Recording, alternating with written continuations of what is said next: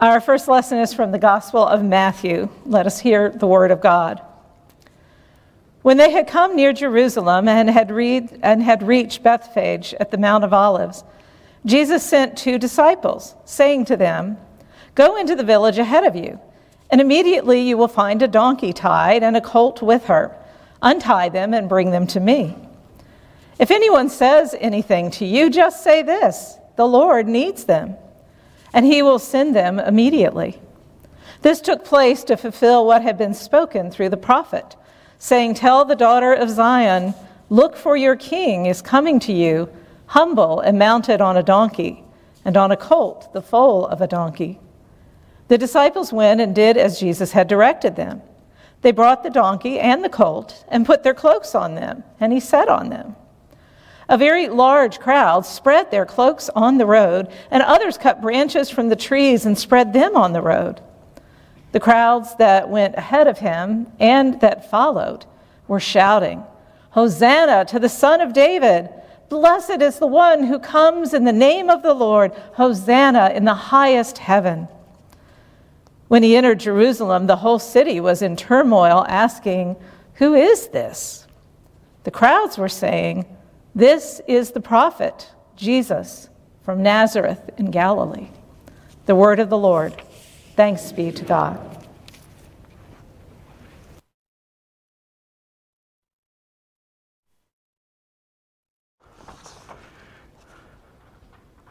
All right. How are we all doing? Good. All right, this Holy Week begins once again. Palms are waved and the choir sings, and we celebrate Jesus riding into Jerusalem in royal fashion. The crowds lauding him this morning. But we will gather around the Lord's table later in the service here, just as Jesus gathered with his disciples to celebrate the Passover. And we know what awaits Jesus outside the upper room. Torture and suffering and crucifixion. The one Israel hoped would be their salvation, dying publicly and painfully. The celebration here at Jesus' triumphal entry is contradicted by Jesus' suffering at the end of the week. The certainty of the crowds, their chanting and cheering declaration, "Here is our Messiah, the one we've been waiting for," loses its enthusiasm. The ones who cry out, "Blessed is the one who comes in the name of the Lord," will slink away later this week to hide in the shadows. I offer you 3 perspectives this morning, a sermon on the suffering servant who is the king in 3 parts. The first account comes from an audio recording made 2,000 years ago. The suffering servant is the king, part 1. Now, the recording is a little scratchy, but you can still hear the eyewitness account if you listen carefully. "Yeah, I remember Palm Sunday. What a day. I was there, you know. It's been a couple of years ago now, but I still remember the excitement of that day." Palm Sunday is what people call it now, because everyone waved those palm branches and laid their cloaks on the ground, celebrating Jesus and giving him the red carpet treatment as he rode into Jerusalem on a donkey. Clear signs that this was the Messiah we'd been waiting for, the one who would save Israel and redeem Judah. Now, it was a festive atmosphere to begin with already. Everyone was in Jerusalem for Passover. We were staying out in Bethany on the other side of the Mount of Olives, you know. And every day we would walk into Jerusalem, walk past the squatters and the camps that sprang up every year at this time in the gardens and the fields and the Mount of Olives. I loved this time of year in Jerusalem and the area surrounding the city. How can I describe it? It was one part state campground on a long weekend. It was one part county fair, one part vibrant tent city, and one part annual religious convention. It was great. I mean, if you go in for that sort of thing, which I did. Well, this one morning, this Palm Sunday, we were heading up to Jerusalem where Jesus would teach in the temple like he did every morning. Only this morning, he sends some of his disciples on ahead to find a donkey for him to ride into town on. Well, Let me tell you, it isn't just everybody who rides into town.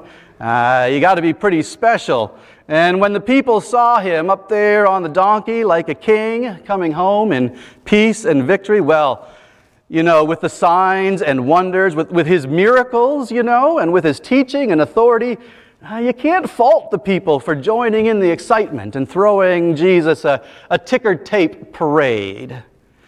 Never mind that the championship hadn't been won yet. This was their team.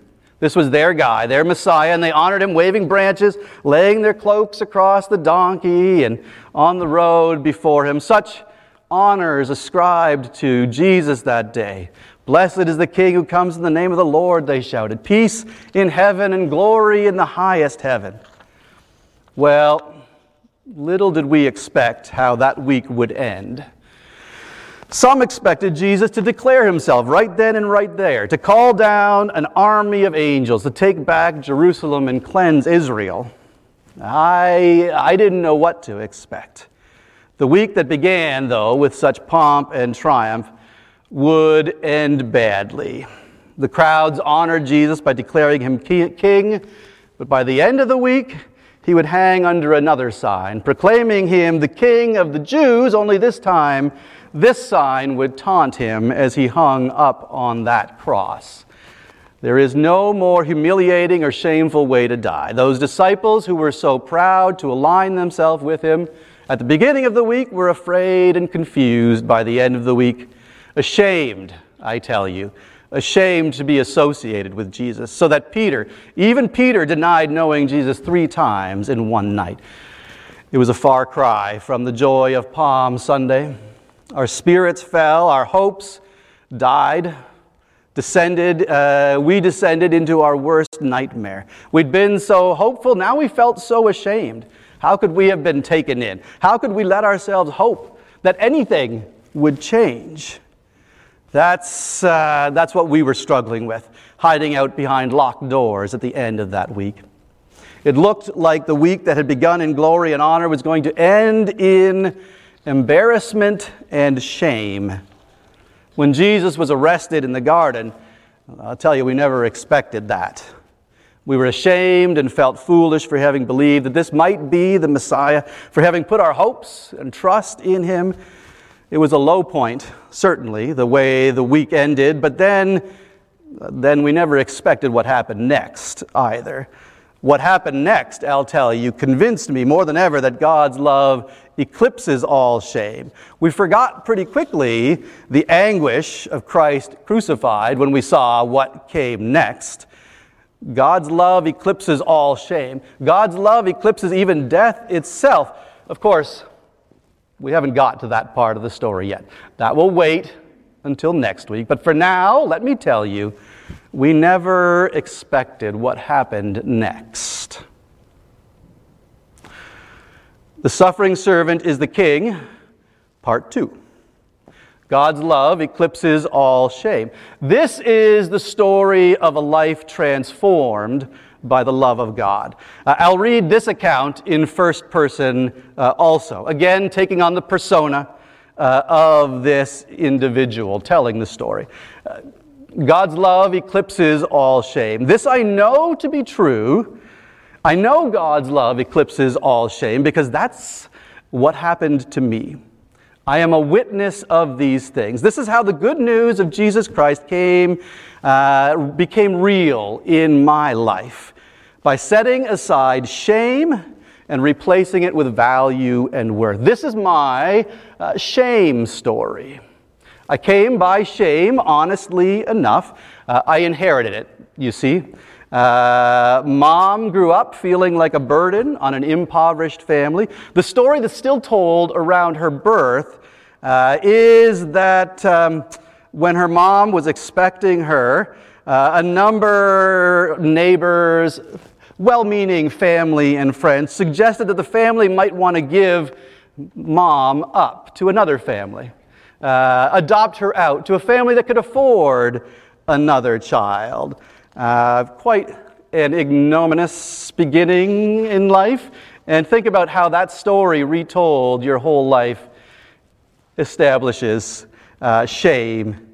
So that was mom. Dad was the youngest boy in a family of 11 children. He was the clown and the cut-up, but his older siblings, they never expected much from him. Dad never finished elementary school. Mom suffered clergy abuse. These are the things that combined to create a strong legacy of shame and low self-esteem. The four of us kids, we all inherited this shame in our own way. Low self-esteem manifesting in each of us in its own particular shape and form. For me, it was extreme shyness and anxiety, rooted in a deeply held belief that I was not as good as everybody else. I was extremely self-conscious and deeply self-critical as an adolescent and a teen, always afraid of standing out. Ever careful, to not do anything, really. Not risk anything for fear of being embarrassed. In groups, I might have had something to say, but rarely, if ever, actually offered it. Afraid and shy, choked by anxiety. I got sick to my stomach at the same spot almost every morning on the school bus as it neared the high school. The anxiety of the day ahead and its social terrors tying knots in my gut. I skipped the lunchroom, passing the lunch hour in solitude in the library or in the reading room because, in the warped view of my low self-esteem, that seemed preferable to sitting alone in the cafeteria, my greatest fear, because then everyone would see I had no friends, or so I thought. What I didn't expect was how God's love would eclipse my shame, making it as nothing, like a candle in the brightness of the noontime sun. This seed planted in me by my parents, to their credit, and by my church, sprouted and grew and changed who I was. A seed found in Scripture and brought to life by the Holy Spirit of God. And this was the seed, a deep-held belief, deeper than my anxiety and shame, a deep-held belief that I was a child of God, loved and worthy, with a plan and a purpose. I spent many hours in my room as an adolescent and teen, wrestling with what I perceived to be my collected inadequacies and weaknesses. But I also spent a lot of time reading Scripture and in prayer, and in those moments, I knew with a certainty that God loved me. God had created me with a plan and a purpose. I was worth everything in God's eyes, and God was calling me to something greater than I could ever expect. I love the words of the hymn, The Summons, that's in our hymnal. You may know it by its first line, "Will you come and follow me?" It's number 726 in the Glory to God hymnal. We sang it just a couple weeks ago. Will you come and follow me? And the words that capture the invitation and challenge that I internalized as an anxious adolescent are the words of verse 2. Will you love the you hide if I but call your name? Will you quell the fear inside and never be the same? Will you use the faith you found to reshape the world around through my sight and touch and sound in you and you in me? This seed, this assurance that I was loved by God and by God's love was made worthy of love, this grew in me and changed me so that I could leave anxiety and low self-worth behind. God's love eclipses all shame. It is a promise and a reality that we are all invited to live into. If you have forgotten it this morning, let me remind you. You are a child of God. You are loved and worthy of being loved. Never mind any evidence to the contrary. God's love eclipses all that. Many thought that Jesus' triumphal entry into Jerusalem was squashed and negated by his arrest and crucifixion at the end of that same week. One might likewise suppose that belief in a God who created and loves the world is challenged by the reality of suffering, by so much suffering in the world. And so, Richard Dawkins, the famous atheist, has said, considering the survival of the fittest evolutionary fight to the death, Richard Dawkins has said, the total amount of suffering per year in the natural world is beyond all decent contemplation. In a universe of electrons and selfish genes, blind physical forces, and genetic replication, some people are going to get hurt, other people are going to get lucky, and you won't find any rhyme or reason in it, nor any justice. The universe that we observe has precisely the properties we should expect if there is, at bottom, no design, no purpose, no evil, no good, nothing but pitiless indifference. The fool says there is no God. 3 years ago, you all remember, we celebrated Easter at the outset of a pandemic.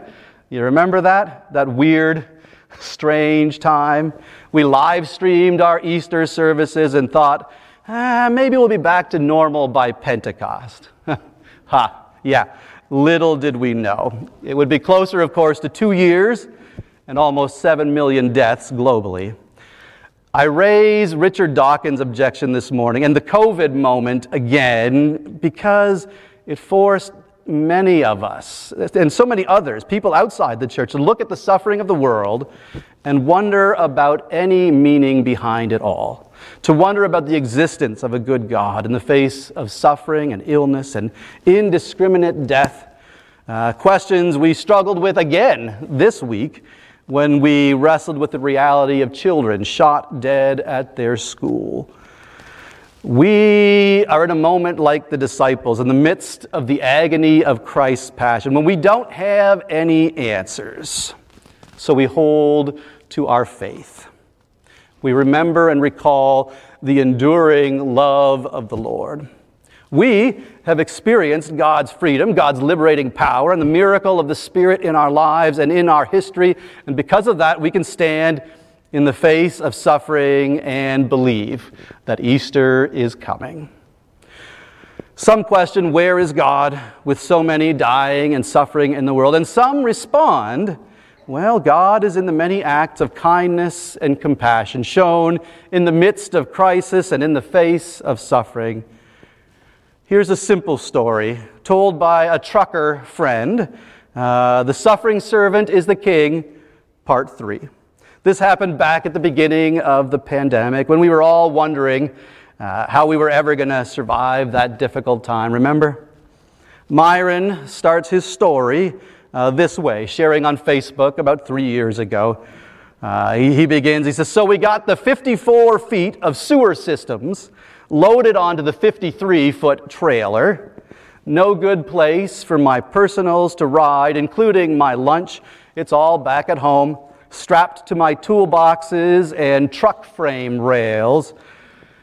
Sweaty and tired and hungry, Arby's wouldn't let me walk the drive-thru. So remember, these were the early days of the pandemic when cities were shut down and dining rooms were locked tight, and you were lucky to even find a drive-thru that was open. But if you had a 53-foot trailer, you weren't getting through the drive-thru. So Myron figured, I'll just find a middle-aged blue-collar guy in a beat-up pickup truck and give him the money and tell him what I wanted. He says, guess all the blue-collar guys are still working. First non-work truck pickup wouldn't even put down the cell phone or roll his window down for me. Next was a late-model minivan with a well-dressed woman playing home school teacher while her two kids, future veterinarians maybe, were trying to dress a very patient Labrador retriever in sunglasses and a Steelers cap. Figured I'd wait for the car behind her. She had enough on her hands. But to my surprise, she rolled down her window and asked if I needed anything. I said, I was wanting an Arby's, but I couldn't take my rig to the drive-thru. Could I just give you the money and have you get it for me? Sure, she said. Chicken cordon bleu, I said. Keep the change. And I handed her a $10 bill. Met her on the other side where she handed me my bag and drink. Thanks, I said. And then she drove off. Back in the truck, I opened my bag, my cordon bleu and fries, and my $10, and 2 cookies for dessert. The woman was long gone, but I think we're going to be all right, is how Myron ends. Whatever it is that you are facing this morning, let me assure you, God's love is stronger. God loves you Maybe you feel low, maybe you feel worthless today, but God loves you. Maybe you feel bad because of a missed job opportunity, some failure you may carry with you this morning. Hear this and know it to be true. God loves you, and in God's eyes you are precious and wonderful. Maybe you feel low not because of what you have done, but because of who you are. Hear this and know it to be true. In God's eyes you are precious, and God has wonders in store for you that you could never imagine. We're all afraid and anxious because of the state of the world. We're sad and disappointed and angry because the world is still so damn broken.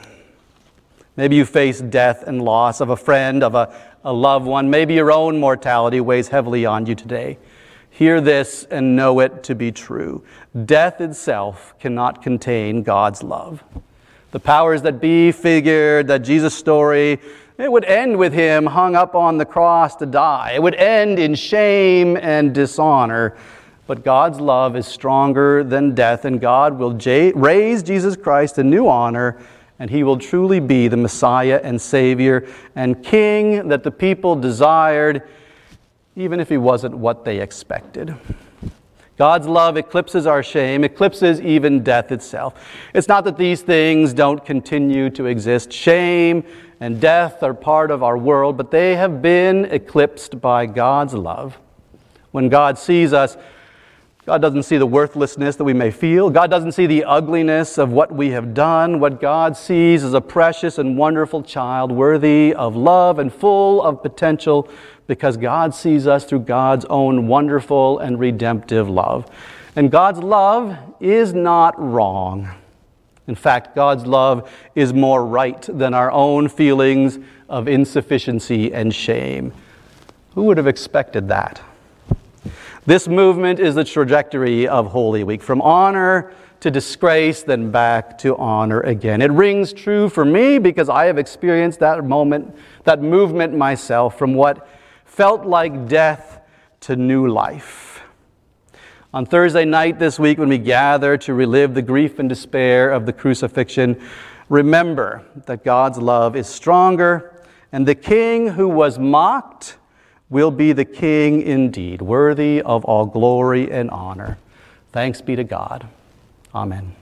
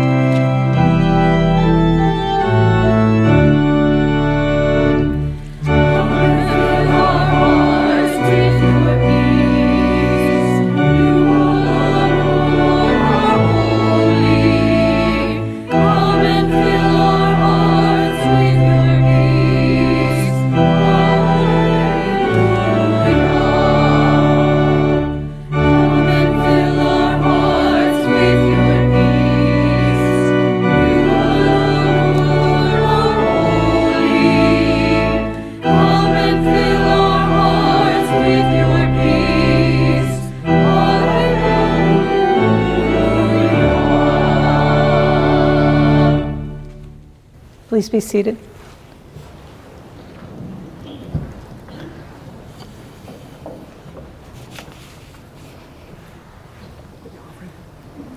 Yeah. Usually when we come to time for the offering and we think about what we are grateful for in our lives, why we want to offer back to God, and we have many things to be thankful for: the beauty of creation, the wonder of friendship and love in our lives, opportunities for service. And we come to Holy Week. And really, if we focus on what we have to be thankful for in Holy Week, we are simply amazed by God's love. And I hope you won't just skip from Palm Sunday waving branches to Easter and not consider all the things that happened in between. I hope some of you will come to Stations of the Cross. I hope you'll come to the Maundy Thursday Reader's Theater drama, where we slowly dim the lights and tell the story of Christ until we take the last candle out of the sanctuary. I hope that maybe you will find some quiet time in prayer this week to thank God for a love that is beyond measure. And so I also invite you, when you leave the sanctuary today, to leave your offerings to God in the receptacle there. Encourage those of you watching from at home to send in your offerings, but also to remember offerings isn't only about our money. It's about how we live. Let us give back to God every day in joy and in celebration of a love beyond measure. Amen.